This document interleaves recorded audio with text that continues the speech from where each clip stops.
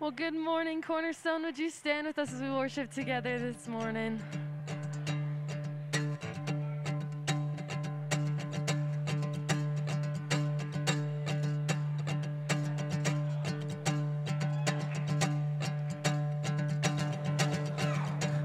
Who could carry that kind of weight?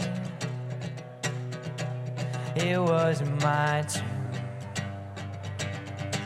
till I met you.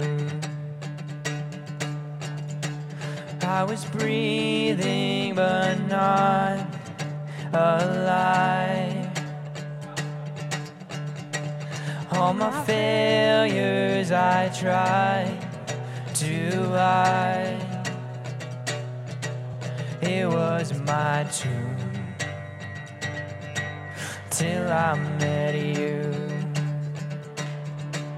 You called my name and I ran out of that grave, out of the darkness into your glorious day. You called my name and I ran out of that grave, out of the darkness into your glorious day. Now your mercy has saved my soul, and now your freedom is all that I know. The old made new, Jesus, when I met you. Call my name and I ran out of that grave, out of the darkness into your glorious day. You call my name and I ran out of that grave, out of the darkness into your glorious day.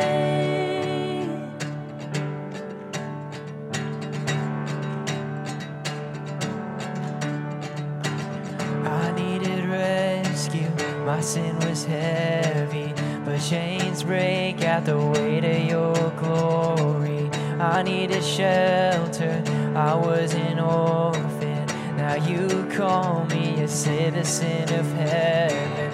When I was broken, you were my healing. Now your love is the air that I'm breathing. I have a future, my eyes are open, 'cause when you call my name, and I ran out of that grave, out of the darkness into your glorious day. Call my name and I ran out of that grave, out of the darkness into your glorious day.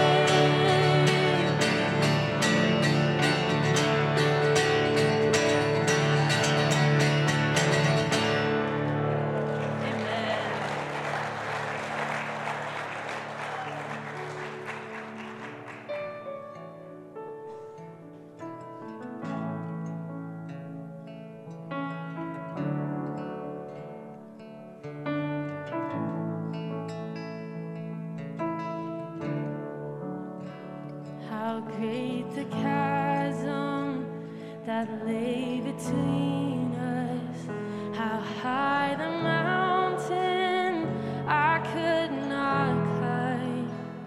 In desperation, I turned to heaven and spoke your name into the night.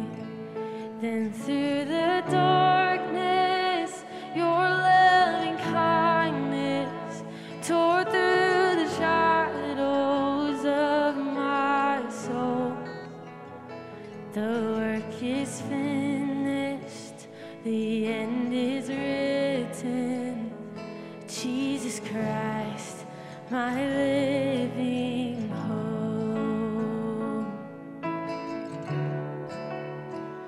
Who could imagine so great a mercy? What heart could fathom such boundless grace? The God of ages stepped down from glory to wear my sin and bear my shame. The cross has spoken, I am forgiven. The King of Kings calls me his own. Beautiful Savior, I'm yours forever. Jesus Christ, my living hope. Sing hallelujah. And hallelujah, praise the one who set me free. Hallelujah, death has lost its grip on me. You have broken every chain. There's salvation in your name, Jesus Christ, my living hope. And then came the morning that sealed the promise. Your buried body began to breathe.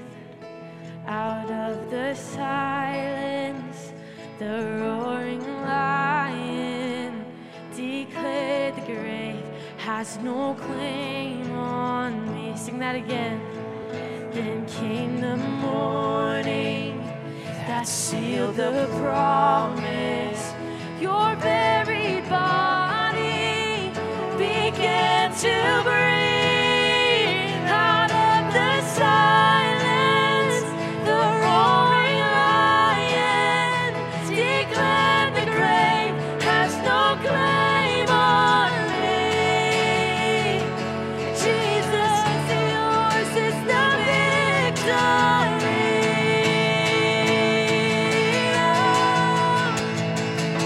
And hallelujah, praise the one who set me free. Hallelujah, death has lost its grip on me. You have broken every chain. There's salvation in your name, Jesus Christ, my living hope.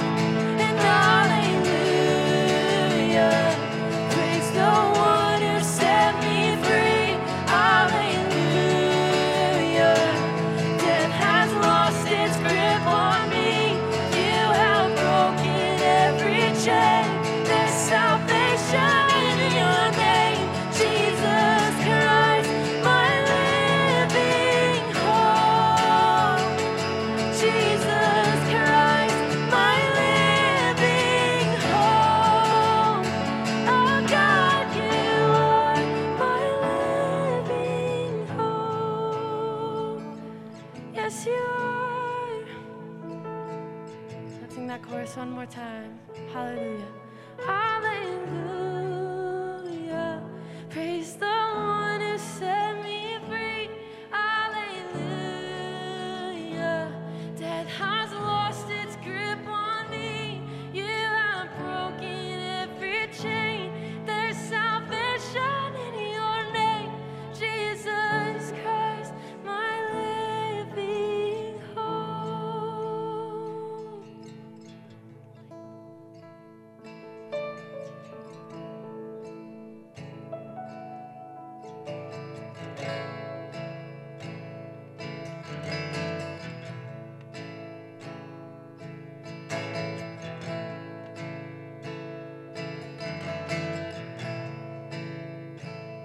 I love you, Lord, for your mercy never fails me. For all my days, I've been held in your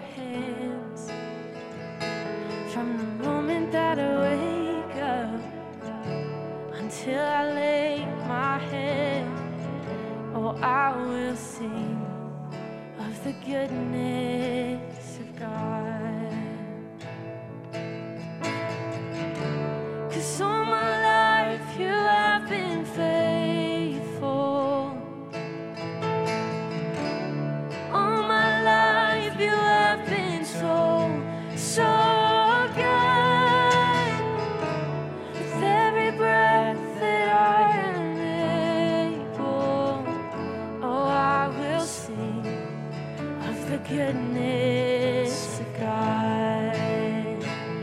I love your voice. You have led me through the fire in darkest nights. You are close like no other. I've known you as a father. I've known you as a friend. And I have lived in the goodness of God all my life.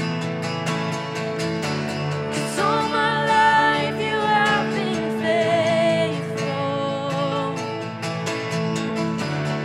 All my life you have been so, so good. With every breath that I am able, oh, I will sing of the goodness of God. Oh,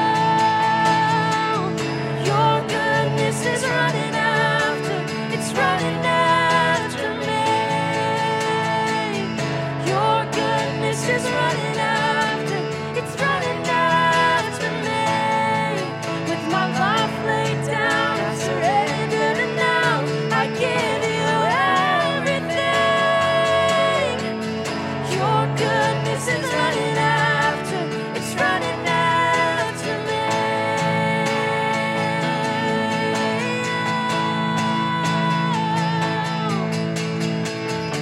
'Cause all my life you have been faithful.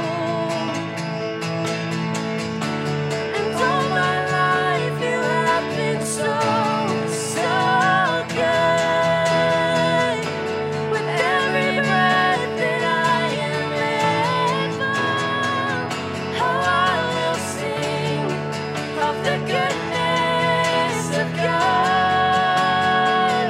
Oh, I will sing of the goodness of God.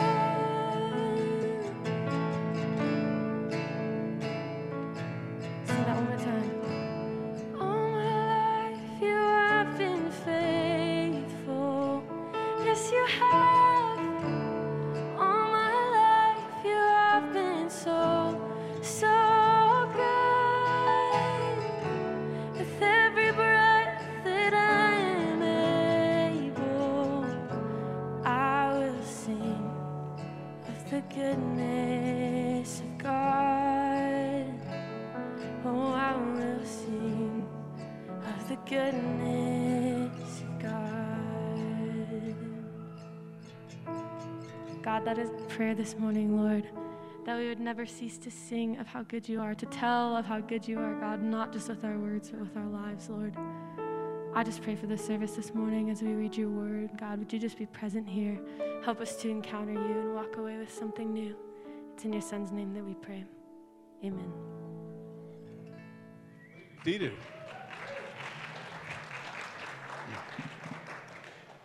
Good morning. Is this on? Good. Great to see you guys here. A great crowd. It's the fact that the smoke came in. You said, "Well, we'll go to church instead of the lake today." You know,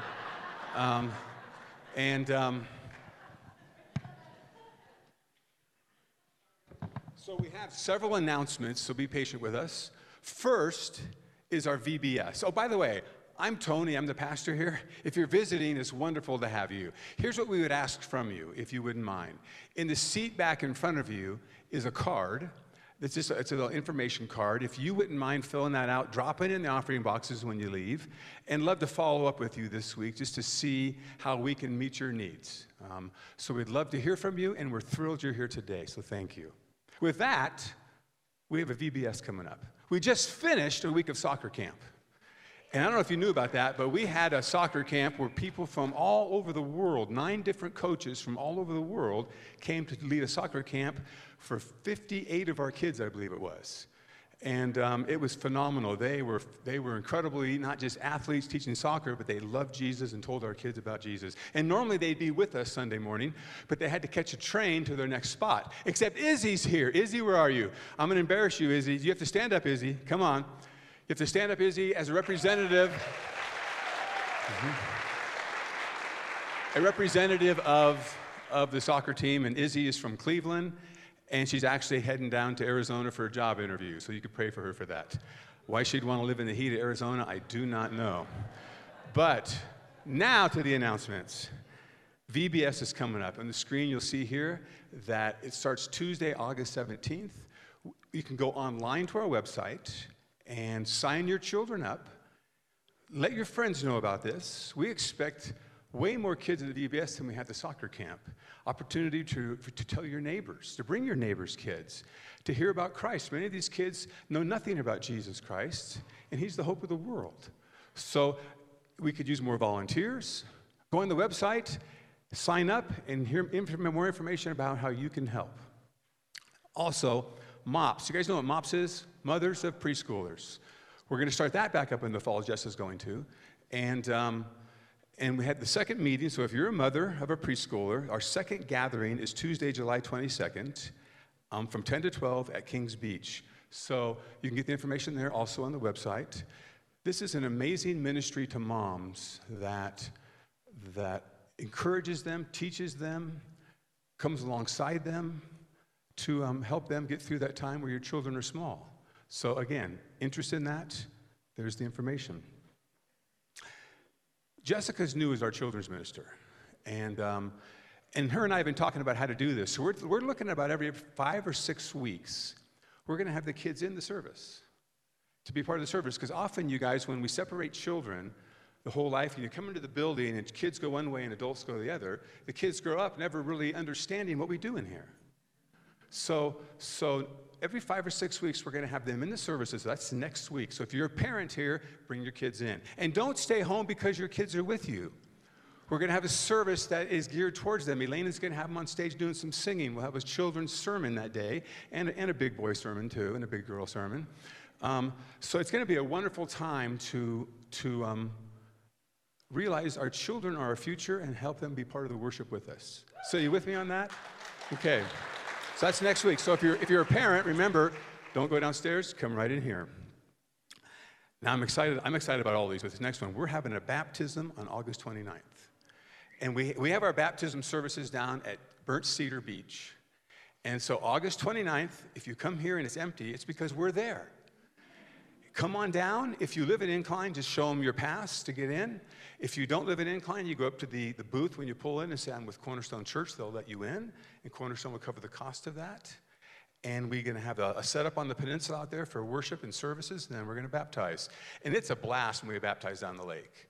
So August 29th, here's what I need you to do. If you have not been baptized or you want to know more about baptism, a week before this, we'll have a class. I'll get that published soon. And the class is about, what is baptism? Why do we do it? Does it save me? Is it simply symbolic? Why do we do it? So the class is about information for you to understand what baptism is, so then you can decide, yes, I need to be baptized, or maybe I'm not ready to be baptized yet. But don't stay away from the class. If you have any questions, come to the class. So right now, I have a sign up out on the counter out there to the left as you leave. Put your name and your contact information. I'll get a hold of you about the class. And then you can come to the class, and then you can ask the question, is this where God is leading me in baptism? So to us, baptism is very, very important. If you were to read the New Testament, now when you read the New Testament, not if you read the New Testament, you see there that when people came to faith in Jesus, they got baptized immediately. Immediately.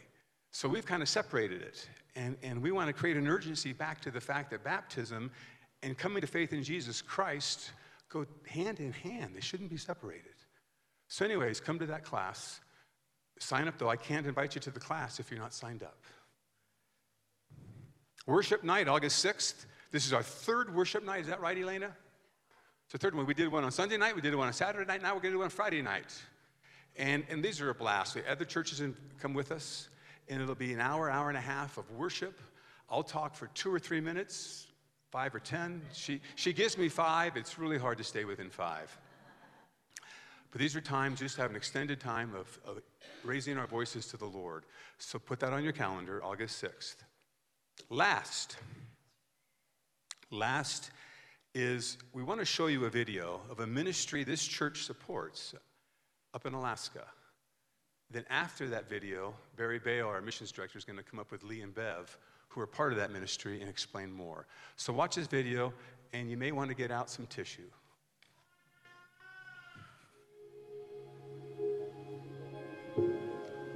When you get married to a soldier, especially when you're young, you really don't know what you're getting into.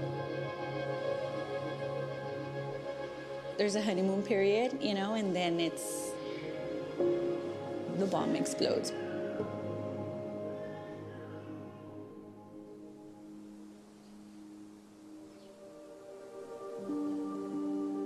A lot of times veterans get married young in life. One of them goes off to combat and comes back very different. That's hard for sometimes a spouse to understand. Welcome to Alaska. You got the warrior, but behind the warrior is a family. And so we think it's really important that we try to support the military family. The goal of Operation Heal Our Patriots is to revitalize marriages through the gospel of Jesus Christ. We know that He is the one that can bring lasting change and hope and renewal. He is the heal in Operation Heal Our Patriots. And it's all of us uniting around these men and women and saying, we love you, we support you. We've been there. Operation Heal Our Patriots is committed to these veterans for life. We have reunions, we do Fortify Your Marriage retreats, and it just starts right here in Alaska. It's really pretty, as long as we don't fall. It's amazing how God brought all these couples here and how we are so similar in the struggles and going, okay, so we're not alone. As I was learning what PTSD is, why am I different, why am I having nightmares, why am I reacting this way, she's also now learning the same thing. And it kind of helps us come together. I did 2 deployments to Iraq. I had just turned 21 years old, and I deployed on a Saturday. So when I got back, I met my wife. We got married in December of that same year before I deployed again. He wasn't diagnosed with PTSD till after he got out of the military. Just like every other soldier, there's wounds you can't see. Everybody has problems, every marriage has problems, but it could be something so small, and for him it's amplified, you know, maybe 10 times, 100 times, depending on the day. She would tell me about getting help, and I would always say, we don't need that, we don't, like, I'm fine, no. And deep down, we weren't fine. I was emotionally done.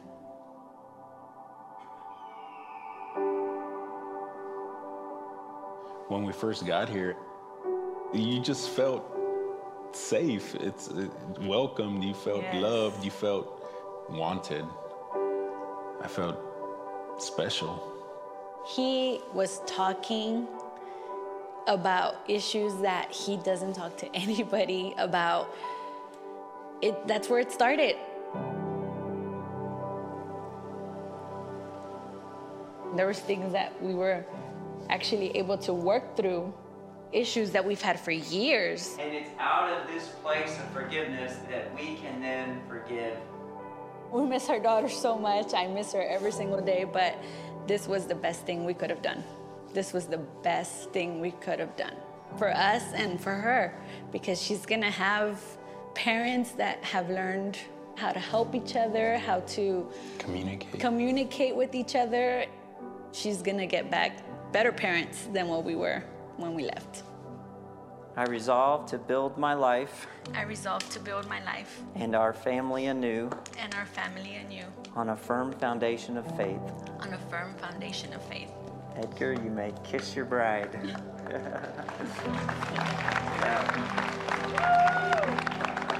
This is a step we needed to take together. And we gave our heart to Christ, and we're getting baptized. We're doing it. Both ready. Yes, yeah, we're both ready. In the name of the Father, and the Son, and the Holy Spirit. Clarity is like this, raising a new life. We baptize you, our brother, in the name of the Father, Son, and the Holy Spirit. Clarity is like this, created new in Christ.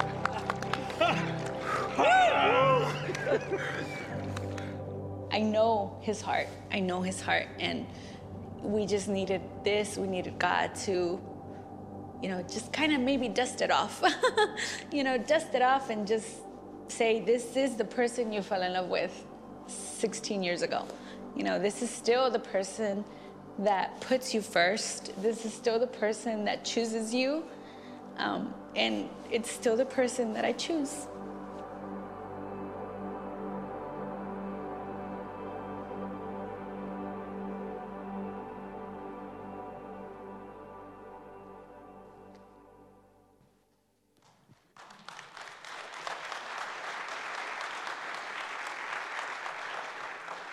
Boy, I tell you, that is powerful, isn't it?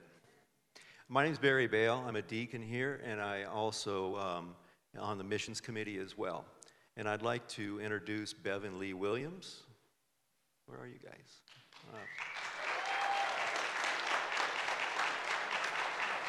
So some of you already probably know this, but Lee and Bev generally do annual trip to Alaska to work and volunteer at the Heal Our Patriots mission, so for Samaritan's Purse.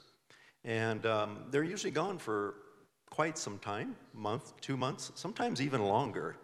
And it's a very arduous time for them because it's a lot of work, but it's also very rewarding as well. And Bev also volunteers on our missions committee along with myself as well. And Mary Beth is on the missions committee as well. And Christina Fahad, for all of you that know her, she's back here raising her hand. But so, we have that responsibility to look over our missions and also responsible to the congregation as well. But no further ado, I'd like them to talk about their mission and what they're going to be doing. Thanks, Barry. Yes. We do go up every year and volunteer. Lee does maintenance and I do housekeeping, and I always say I'd clean toilets. We love these veterans so much, and they sacrifice so much for us, and it's such a blessing to be able to go there and serve these veterans, and so we're so thankful for you guys to pray for us, and especially pray for the ministry and pray for the veterans. And Barry and I and the mission team also want to begin sharing about some of the other ministries that the church supports too, that not only will be praying for Samaritan's Purse, but many of the other ministries that we support. And so in the coming months, we'll be doing that as well. I grab Barry's. So what you saw in that video happens every week that we're up there and all summer long. It's a 18-week 18-week venue this summer because it's limited by the weather up in Alaska. They start at the end of May. It'll go through middle of September. And every week it's an expense-paid, fully expense-paid trip for these veterans and their wives. They bring the couples up, 10 couples a week. They fly in Sunday and they get ministered to, and then they leave Friday. The changes that we see, personally see, we can attest to and share with you that of the 10 couples that come up, I would say on average there's 4, 6, 8 couples that rededicate their marriage, as you saw. There's 4, 6, 8, 10, sometimes 12 or more people give their heart to Christ and get baptized in Lake Clark. And the temperature of that lake is like Lake Tahoe in March or April. It's chilly.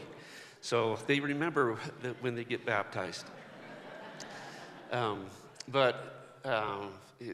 Bev touched on it a little bit.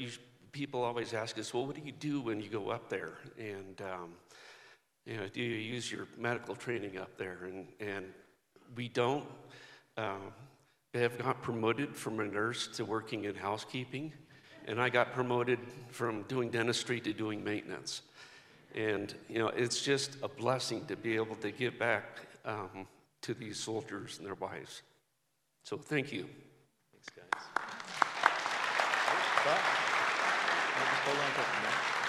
So stay here for a minute. So what I would like to do right now, guys, is I would like to pray for them. and also the mission as well with Samaritan's Purse. So for all of you, just stick out your hands and let's just pray for them right now. Father God, we just thank you so much for Lee and Bev and Samaritan's Purse as well for this mission for Heal Our Patriots. It is so important to get these marriages together, Lord, and to heal their souls, Lord, from the damage from the wars and all the catastrophe that they've been through for their time in the foreign lands and what they've done for us to protect us, Lord.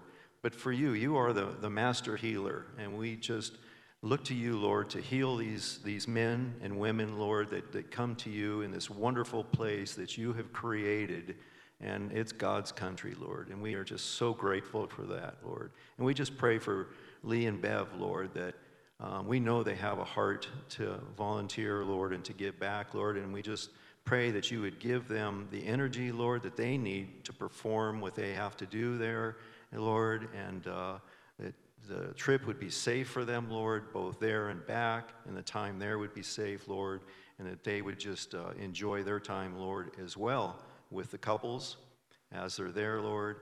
And we just give you the glory because you are the one that deserves it, Lord. And we just ask all in Jesus' precious name. Amen. Thank you guys very much.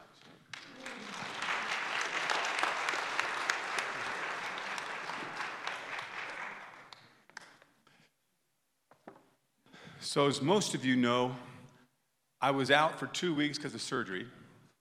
Then I came back last week, and that surgery was utterly, completely unplanned. So I got 2 weeks off. And came back, I preached last week. But today we have a guest speaker. So I'm only working part-time, folks. And Gavin is our guest speaker. I'll introduce him in a moment. But this has been planned for months. So this wasn't some looking to get out of a preaching again. But months ago, actually probably about a year ago, I met Gavin through the books he writes. And Gavin has educational background similar to my interests, and that is in the early church history. And so he wrote a book on that, and I read it. So I communicated with him and got to know him through email. Then he wrote another book that I read earlier this year or late last year, I can't remember when I read it. It's called Finding the Right Hills to Die On, The Case for Theological Triage. And this book is about the idea that we as Christian churches have multiple disagreements, and we tend to divide and become mean-spirited towards each other, things we should not divide over. So he wrote a book on how do Christians rate their doctrinal beliefs for what would you take a bullet for in following Jesus, and what is it we can disagree on and still call each other brother and sister and actually work and serve together.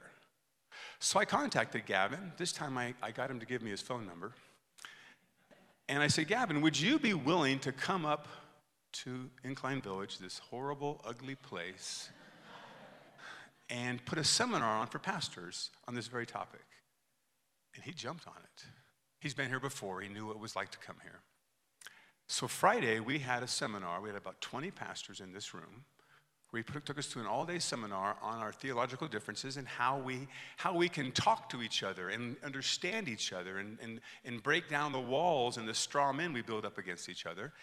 And I tell you what, I'm in communication with those 20 pastors, and they've all told me that far exceeded our expectation what we thought would happen that day. And it was wonderful. And I said, Gavin, if you're going to come up and do that, you may as well also preach on Sunday. So it's my real honor. Gavin is a pastor in Southern California, and he'll explain that to you. But it's my real honor to ask Gavin Ortland to come up here, and he can introduce his wife. So come on up, Gavin. Thanks, Tony. Thank you, brother. Love you. I'm a little taller than Tony, so I'm pulling this up here. I'm used to the mic. Okay, good. I'll keep it going then. Good morning, everyone. It is wonderful to worship with you all. I'm here with my wife, Esther, who's in the front row, and we have 4 young children who are with us down in the children's and nursery area. You'll probably see them running around after the service. And it has been such a joy to be here over the last few days and try to encourage and invest in pastors on Friday. And just for me to meet pastors in this area and see how God is at work here is so meaningful for me. As Tony mentioned, I serve as a pastor in Ojai, which is a little town about 80 miles northwest of LA. I see heads nodding. That is so great. Everybody here knows about Ojai. Nobody in LA knows where Ojai is. So I think it's a sign of intelligence. You guys are a little about it, so. But I think Lake Tahoe is maybe my favorite place in the whole world. We absolutely, even with the smoke, we were out on the lake yesterday thanks to Ken and Lori, and I woke up this morning and I thought, ooh, I think I took a couple of spills off of the inner tube, but we had so much fun and our kids had a blast, so it's just a joy. And then to worship with you this morning is such a joy. Now, I know that you are going through the book of Romans as a church. Well, guess what? My church is going through the book of Romans, and we're in the exact same spot. I preached on Romans 12 last Sunday, so this is perfect. And as I've been wrestling with this passage, I'm going to boil it all down into one sentence we can start to think about as we get into it, and that's live in light of what time it is. Live in light of what time it is. Now, if you've got a Bible, let me invite you to pull it out and turn to Romans 13. If not, that's fine. I'll read it for us, and I'll take us through these verses. I want to read it through, and then we'll consider this passage for a few moments this morning. Romans chapter 13, starting at verse 8. Paul says, "Owe no one anything except to love each other.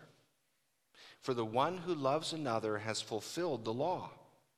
For the commandments, you shall not commit adultery, you shall not murder, you shall not steal, you shall not covet, and any other commandment are summed up in this word, you shall love your neighbor as yourself. Love does no wrong to a neighbor. Therefore, love is the fulfilling of the law. Besides this," now here's the key phrase of the whole passage, "you know the time, that the hour has come for you to wake from sleep, for salvation is nearer to us now than when we first believed. The night is far gone, the day is at hand. So then let us cast off the works of darkness and put on the armor of light. Let us walk properly as in the daytime, not in orgies and drunkenness, not in sexual immorality and sensuality, not in quarreling and jealousy, but put on the Lord Jesus Christ and make no provision for the flesh to gratify its desires."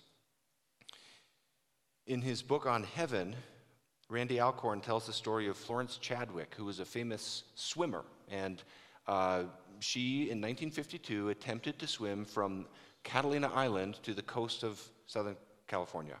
So some of you have perhaps been to Catalina Island. Many of us have heard of Catalina Island. If you've traveled that, you know, if you take a ferry from the coast to the island, that's a long ways. And she swam for 15 hours before a thick fog set in, and she began to get tired, and she began to get discouraged, and the waves were choppy, and the sun was setting. She'd been swimming all day long. She thought, I can't go any further. And shark attacks are another danger for a situation like that, which is another thing. I think that would be the worst part for me. I don't care about the fatigue, but that's going to be on my mind, you know?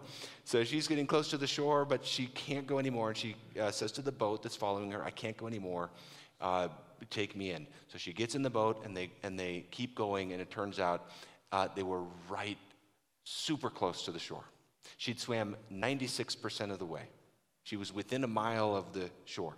Well, she tried it again about 2 months later, and this time she made it, even though it was foggy that day as well. And she was asked in an interview, what made the difference between the two times? And she said, the first time, all I could see was the fog, and I got discouraged. The second time, I kept a mental image of the shoreline in my mind while I swam. And then she said, the second time, when the sun started to set, I began to know I can't be that far. It can't be long now. And I always think about that image as what heaven should be like for us in this life.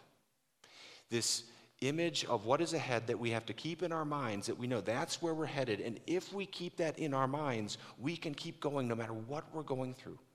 But if we don't have that in our minds, honestly, some of the things we go through in this life are so difficult that I don't know if we can make it without that hope. I always think about this, the power of having a hope that keeps you going in the present, right? You remember what it feels like when you're a little kid and it's the last day of school? before summer break? Well, you're still going to school, but it's not that bad, right? Because it's almost summer break, or it could be Christmas vacation or whatever. Those of you who exercise, maybe those of you who run long distances, if you ever run a marathon or half marathon, how hard is the last 500 yards? Well, you're tired, but there's that adrenaline that kicks in because we're almost there. We're almost at the finish line, right? And that is essentially the kind of motivation that Paul is giving in this passage. He's saying, you're not far away. Heaven is coming. Salvation is nearer now. Each passing day, you get a little bit closer to that shoreline. And I think about that I think about that all the time. I've preached a lot of sermons on heaven, but I think about that especially right now because I don't know how you guys feel about this. Maybe it's different in different places, but I think there's a lot of discouragement right now. A lot of people have been through loss in the last 16 months, the last 18 months. I think that's pretty pervasive. And sometimes you dip down into those seasons of discouragement or darkness or loss, and it's like being in the fog, You can't see where you're going. And in those seasons in life, you need to have a hope that sustains you. You need to have a sense of, that's where I'm headed. And that's what Paul is talking about in this passage, and it's the most wonderful hope. If you think of it like this, if there's physical pain, if you have chronic pain in your body, or if there's emotional pain that you have because of things that you've been through, some of those things don't get healed in this life. I believe God is a healer, and he will heal all pain one day. But sometimes some of that is going to wait till heaven. But the hope is it will happen. There's an expiration date, no matter what kind of pain that is. And I've been thinking on this passage and getting hope and encouragement from it myself, and I just want to invite you into that process with me just for a few moments. We'll go briefly through it this morning and hope that it would give you a sense of that same encouragement, that same hope that is available to all of us. And if you've put your faith in Jesus Christ, you have that hope. Sometimes we forget about it. If you're like me, I can forget to even think about heaven, and I'm just seeing the fog and the waves. But it's there, and as we focus our minds upon it, I actually did that once a few years ago. I did an experiment where every day for a month, I thought about heaven for as long as it took until it made me happy. Sometimes it was like 10 seconds, You just think, oh yeah, But other times it takes longer, but there's so much to think about. I mean, think of all the people you'll meet. That can take you the whole month right there, just thinking about that. There's so much to heaven. But sometimes we're not focused on the shoreline, right? We're not thinking about that hope. We're not living in light of that hope. And so we get discouraged in the meantime. In this passage, Paul's saying, live in light of the time it is. Live in light of the fact that you're not far from the shore. Live in light of the fact that the sun is setting. We're almost there.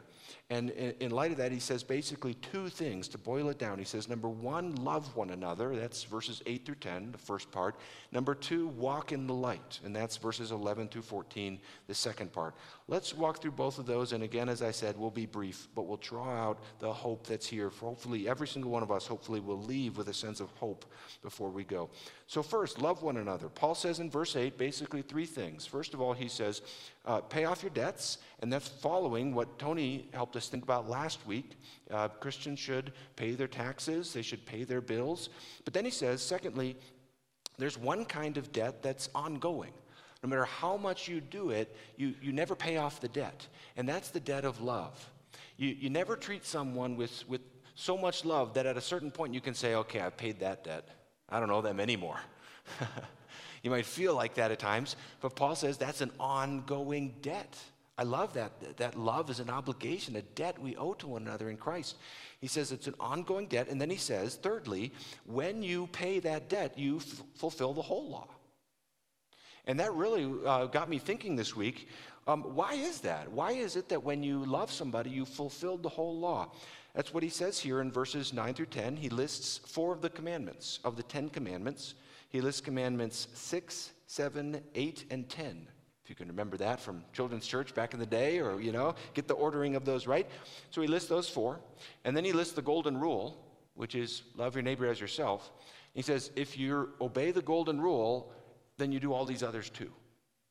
He uses the word fulfilled twice. Once in verse 8, once in verse 10. If you love, then you fulfill these other commandments. It's as though these other commandments, don't murder, don't commit adultery, don't covet. It's like those are little pointers. and their fulfillment is in love. I think what that means is what these commandments are ultimately pointing us towards is a set of habits, inclinations, desires that ultimately are expressed and fulfilled in love. And it's kind of an amazing thought to think about. When you love someone, you've fulfilled everything that God calls you to do to that person.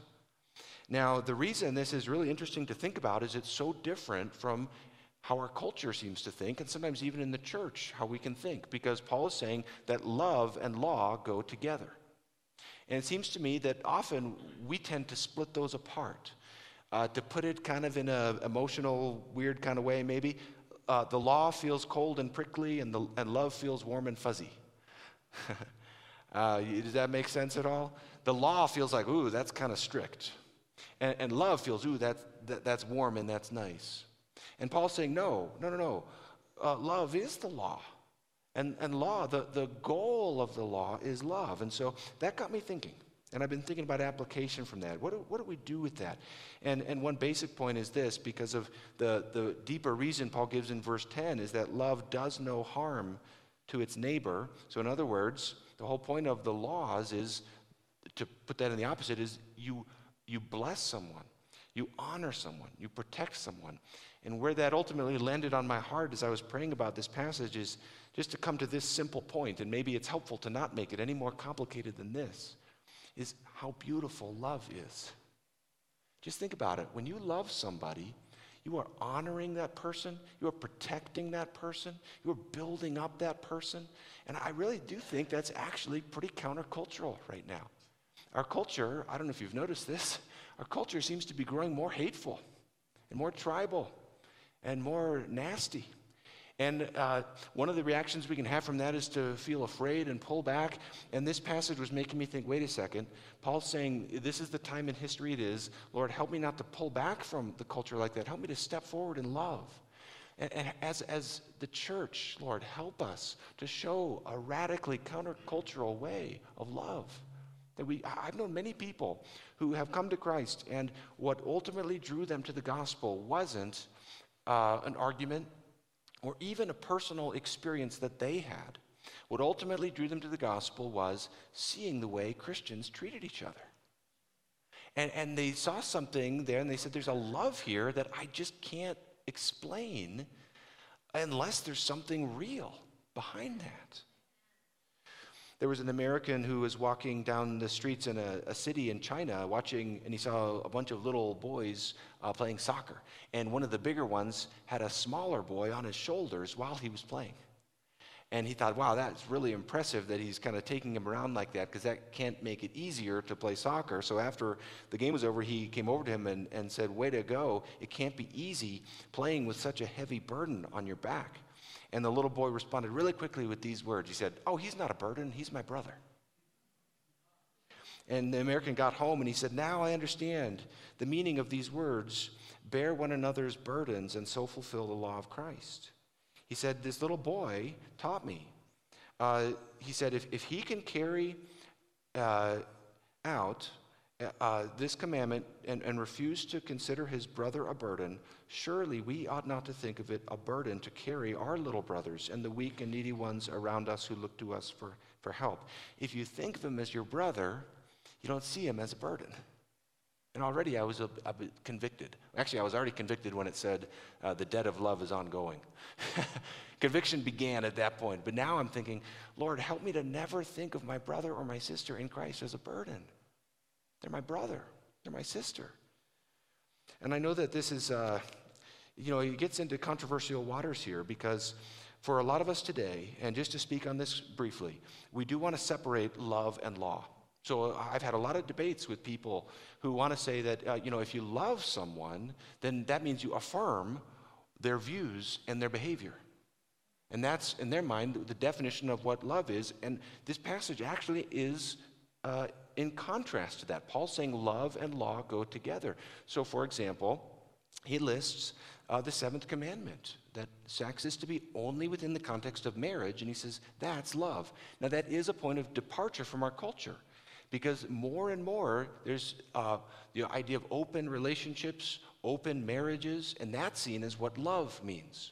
So when we think about sharing the hope we have with Jesus, of Jesus with our non-Christian friends and neighbors, and some of us who are here may identify with that definition of love in our culture. We want to try to think about how can we be winsome in explaining why what Paul is saying here makes sense. And he gives us such a helpful tool here in the way he explains the purpose of the law.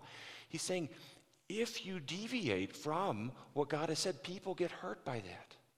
And you can see the fruit of that in our culture's definition of love. If you start opening it up, open marriages, open relationships, people do get hurt.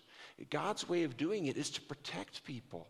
If you've ever been cheated on, you know that. You know how bad that hurts. And so you see the goodness of the law. You see the love that's behind the laws of God. And so one basic takeaway for me was saying, okay, Lord, help me to have wisdom when I talk with my non-Christian friends, because they're not going to understand. They're going to have a different set of instincts. And one of the things that's helped me think about that is a writer named Jonathan Haidt, who was a kind of typical a Westerner in his view of morality and what love is, and he went to live in India for about 3 months to study. He was an anthropologist. And he began to love these people and see the power of their rituals and their community, and he began to be challenged in his Western perspective that love is all about express yourself, just don't harm anyone else, but express yourself. He began to see that's a really small view of love. And he says there's these 6 different kind of foundations for how you define what good and wrong are, and our culture has reduced it just down to one: just don't harm someone else. It's very individualistic. And so one of the basic questions sometimes we can ask if we're getting into this with someone is simply, this way of thinking about love, is there anybody else who thought like that before the modern West? And truthfully, the way Paul thinks and the way the scripture calls us to think is actually how most human cultures have thought. And we're in a very strange time in human history where love is defined in such a strange way. That's a basic application. But in the other direction, this point already kind of challenged me that I've always got to have love with the law. I never want to separate it in that way either. So when I'm disciplining my kids, for example, and I explain, hey, you should not enter in when somebody's getting made fun of at school. I want to explain the reason behind that. I want to explain that love is the basis for that. I want to say, don't do that because that person is made in God's image, and Christ calls us to a more beautiful way. Christ calls us to honor, protect, to serve, to not harm. And then in my own life, when I'm doing a debate, I do a lot of YouTube debates with Roman Catholics and Eastern Orthodox people, and I always think about this. Every single time I have to remind myself of this. If I win the argument, but I don't show love, then I've actually lost. Because who cares if I make a point if they don't see the love of Jesus reflected in my demeanor? And I really believe that because of what Paul says. Remember, without love, what are we? A resounding cymbal.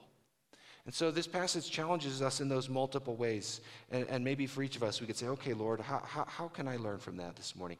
But then there's a second side, and this is the second point, which is a little more brief. And this is where we really get into the basic appeal of this passage, of the time that we live in. And this is what Paul says in those simple words: the night is far gone, verse 12, the day is at hand. Now at my church, sometimes I ask questions. I don't know if I'm allowed to do that here. I'll just put it as a hypothetical, and I'll just make fun of Tony if somebody says something the wrong thing, okay? How can Paul say the night is far gone? I mean, he doesn't just say the night is waning. He says the night is far gone. And we would look around our world, and a lot of us, when we look at our culture and the things happening, we would say, it doesn't seem like the night is gone. It seems like it's still pretty dark out. So how does Paul understand that? Well, briefly, what you've got here in this part of the passage, verses 11 to 14, is 2 metaphors. There's the night and the day, and then there's waking and sleeping. Okay, the night and the day refer to 2 different times in history. And the waking and sleeping refer to sin versus repentance and salvation. And the basic logic is, it's daytime now, so don't keep sleeping. Now, I'm embarrassed. When I was in college, I used to sleep in so late when I'd come home for Christmas break. And my dad would always say this to me, and now I think about this if I ever sleep in too late. He would say, don't get your days and nights turned around, right? because it's easy to do that. If you're sleeping in later, it's hard to fall asleep that night. I had a friend who was never allowed to stay out past 10 p.m., and his dad's reason was simple. Nothing good happens after 10 p.m. And it's like, well, it's a decent point. Now that I'm a parent, I understand that better. But this is kind of the imagery here, is that there's certain things that tend to happen at like 11 p.m., and there's certain things that tend to happen at like 7 a.m. And you tend to be more wholesome and productive at 7 a.m., and there's other things that you tend to think of at 11 p.m. And he talks about some of those. He kind of lists 3 basic kinds of sins here in verse 13. Partying and drinking. You could translate the word orgies as reveling. Just think of, partying it up on a Friday night, that kind of thing. Sexual immorality, and then, interestingly, social sins. And that's really interesting that quarreling gets linked in with these things. And he's saying that's the nighttime behavior. That's the kind of stuff that you do at night. And then he's saying there's the deeds of the light, the armor of the light. Put on the armor of the light. And the imagery is like this, and this is how it hit my heart. He's saying Christ has risen from the dead, therefore it's the daytime. So act like that. I was saying, okay, Lord, that changes my perspective. It helps me not be so pessimistic about the world. Because Paul's understanding is like this, and this is the answer to the question of how can it be daytime now. Paul thinks in terms of 2 times. There's the present age and the age to come. There's this world, and then there's heaven. And Paul's view is that these things overlap. So we're actually, in a sense, living in the age to come right now. And you can see that throughout the New Testament. There's lots of language of we're in the last days. When Christ was risen from the dead and ascended to heaven, a new time started. Heaven began then. That's why he's called the first fruits. And so, in other words, because we know of what Christ has done, that the light has already dawned, we know that he for sure will come back and complete the job. Live in light of that. So that got me thinking of, okay, Lord, what does it look like to live in light of eternity? To live in light of we're close to the shoreline. There's a church in Milan that has 3 cathedrals as you walk into the church building, this ancient classic church.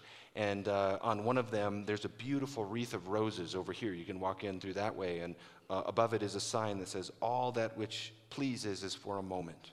And then on the other one, on the other side, there's a cross. And it says, all that which troubles us is for a moment. And then there's the central arc. And that one says, that only is important which is eternal. Yeah, right?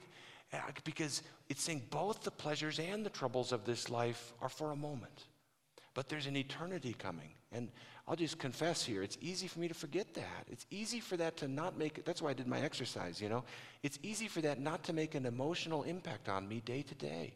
It's easy to forget that, we're in the fog and we're in the waves. It's easy to forget there's that shoreline coming. And the point of this passage is it's already begun.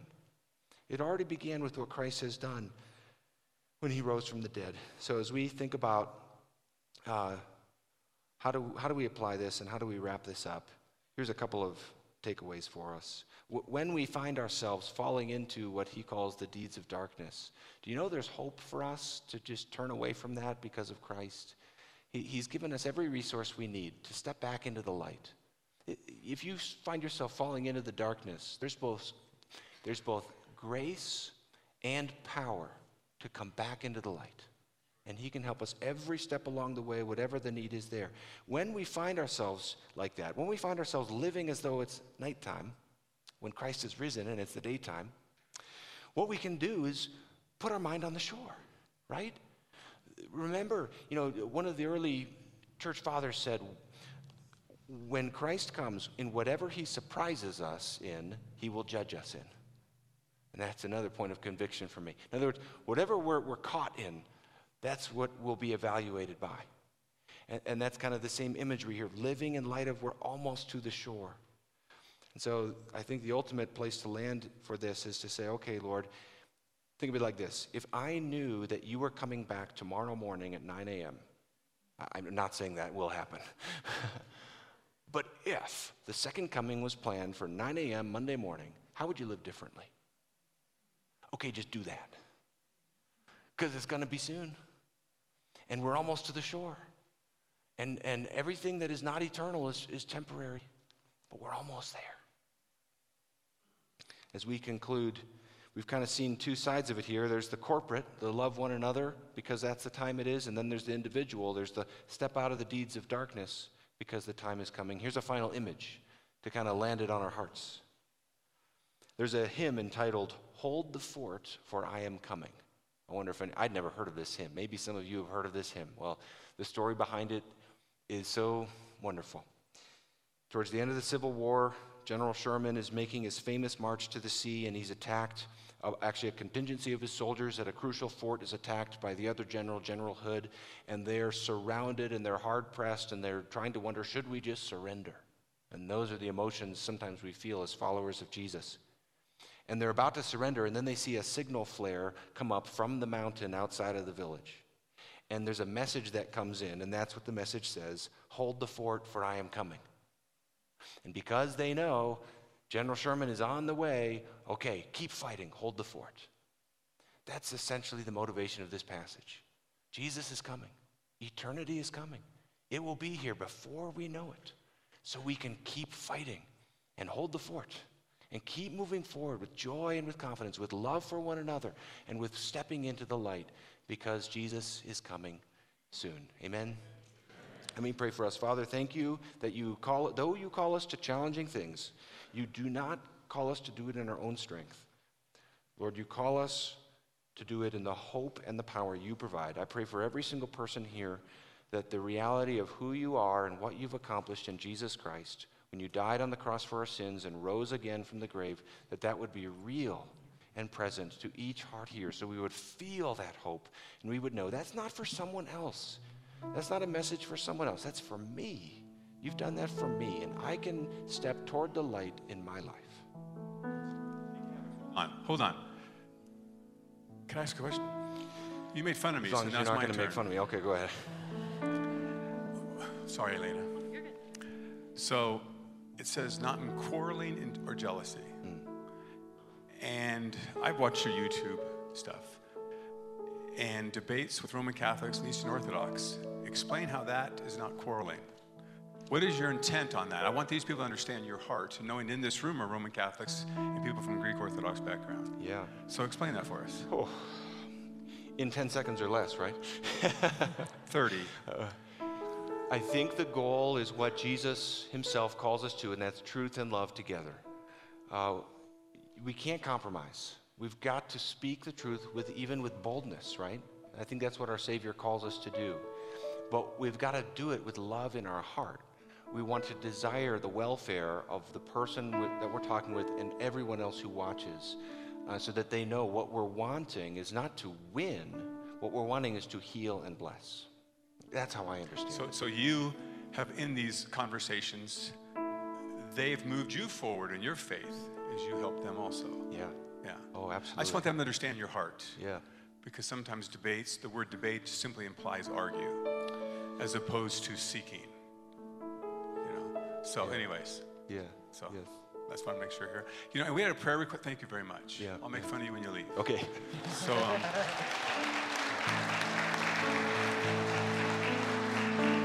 I want to pray for something before we sing our last song, and that is Bill and Diana. Where are you, Bill and Diana?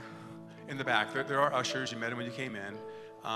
Bill was telling me that his daughter has been diagnosed with melanoma, and the hospital system she was in where she lives put her off for all of COVID. And the fear is it's spread outside of her leg, possibly to other parts of her body. So here's our prayer request, and I ask for you. And they're going to put on the prayer chain. So if you're part of the prayer chain, you'll be getting this tomorrow. But we're going to pray for Elizabeth, their daughter, that the surgeons will be able to remove it all and it will not have spread anywhere else. So Father, there's so many people in this room, Lord, who have struggles right now and pains and hurts, as we all know. But specifically, Lord, hearing about Elizabeth, Lord, we just ask this, Father, that knowing some surgery has happened already, but more is coming, they can remove all of the cancer, Father. It has not spread into the lymph node system or anywhere else in her body, Father, and that she can be declared cancer-free. So, Father, that is our prayer. But even more than that, Father, work in Elizabeth's heart and mind to pull her closer to your Son and give her a faith and trust in him that he is working to make us into his image no matter what happens in our life, Lord. As Gavin just said, the shore is close, and someday he's going to come and make all things right. And what a glorious day that will be. So thank you, Father. These things we ask in your incredible Son's name. Amen. So please. Would you stand with us as we continue in worship?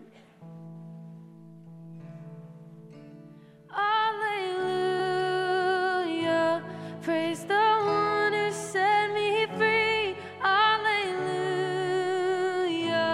death has lost its grip on me. You have broken every chain. There's salvation in your name, Jesus Christ, my living hope. And alleluia, praise the one who set me free. Alleluia, death has lost its grip on me. You have broken every chain. There's salvation in your name, Jesus Christ, my living hope. Jesus Christ, my living hope.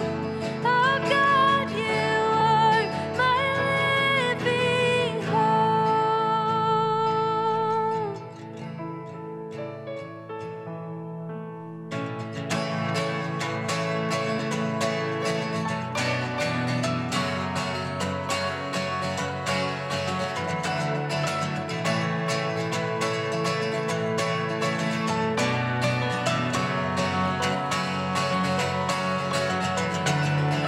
Come, let us worship our King. Oh, come, let us bow at his feet. He has done great things. See what a Savior has done. See how his love overcomes. He has done great things.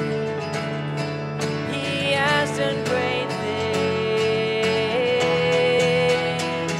Oh, hero of heaven, you conquered the grave. You free every captive and break every chain. Oh God, you have done great things. We dance in your freedom, awake and alive. Oh Jesus, our Savior, your name lifted high. Oh God, you have done great things.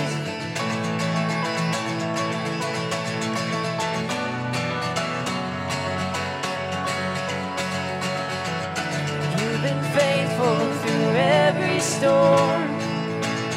You'll be faithful forevermore. You have done great things.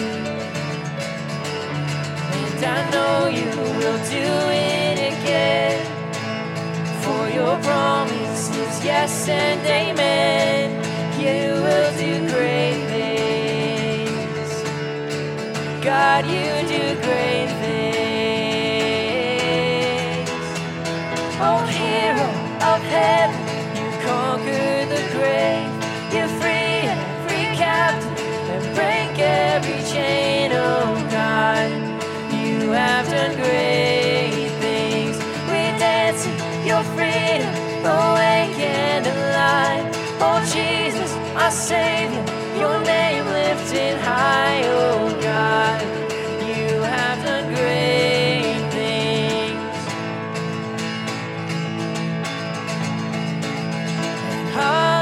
Hallelujah, God, above it all. Hallelujah, God, unshakable. Hallelujah, you have done great things. Sing it again now. And hallelujah, God, above it all. Hallelujah, God, unshakable. Hallelujah, you have done great things. You've done great things. Oh, hero of heaven, you conquered the grave. You free every captive and break every chain, oh God. You have done great things. We dance in your freedom, awake and alive. Oh Jesus, our Savior, your name lifted high, oh God. You have done great things. You have done great things. Oh God, you do great things. Hey!